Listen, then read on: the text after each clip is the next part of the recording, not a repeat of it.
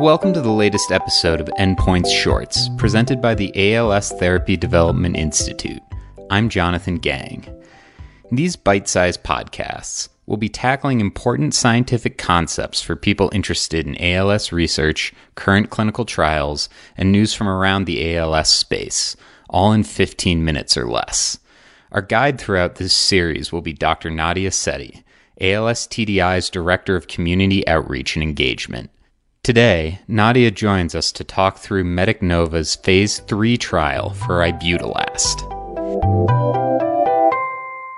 All right, welcome to the Endpoints podcast. We are joined again today by Dr. Nadia Sethi, and today we are going to be talking about Ibudilast. So let's just start at the beginning. Nadia, if you want to tell us a little bit about what Ibudilast is.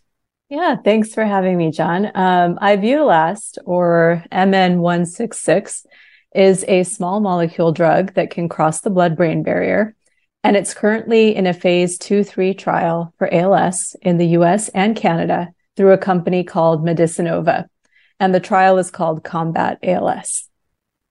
Got it. And so from what I understand, this drug targets inflammation, and I know inflammation is a word that people have heard a lot, but what does it really mean when we say that something in our bodies is inflamed?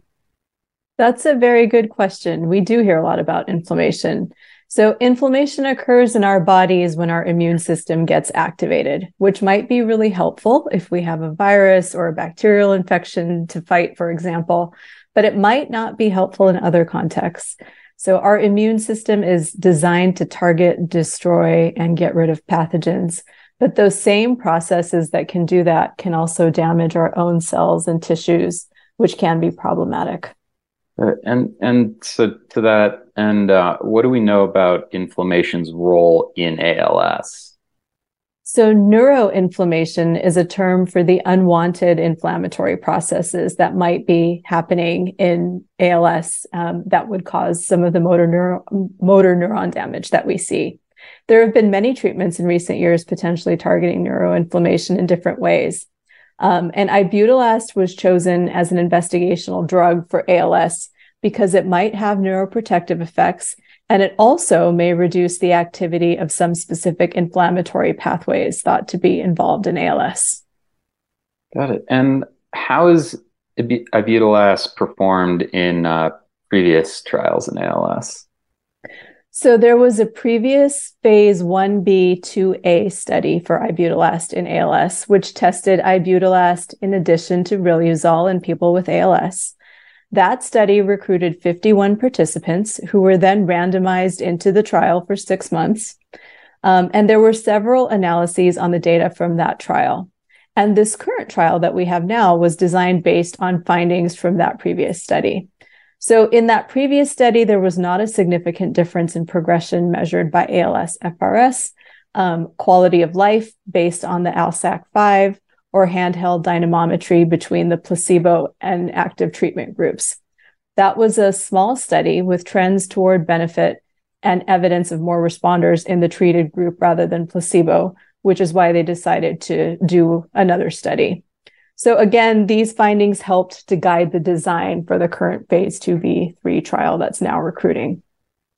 And then there was also a recent phase 1 in healthy volunteers testing an IV formulation of Ibudilast, which MedicNova announced in January of this year. MedicNova is developing this IV form for patients that may have specific inflammatory disorders or where patients may not be able to swallow an oral formulation of the drug. Mm-hmm. And so if people choose to participate in this phase 2b/3 trial, what can they expect it to be like? So this trial is for an oral drug that is taken twice daily. There is a 30-day screening phase, and then participants would enter the active trial portion. The trial is randomized 1-to-1 for 12 months, so there is a 50% chance of getting active drug and 50% chance of placebo during that time. And then at the end of the 12 months, participants can enter the open label extension for the trial, where all participants will receive active treatment, so no placebo for an additional 6 months. Got it. And where are the sites generally? So this trial is recruiting at many locations in the US and Canada, and there's 24 sites between the two countries. Cool. And so if people are interested in learning more, where can they go for more info?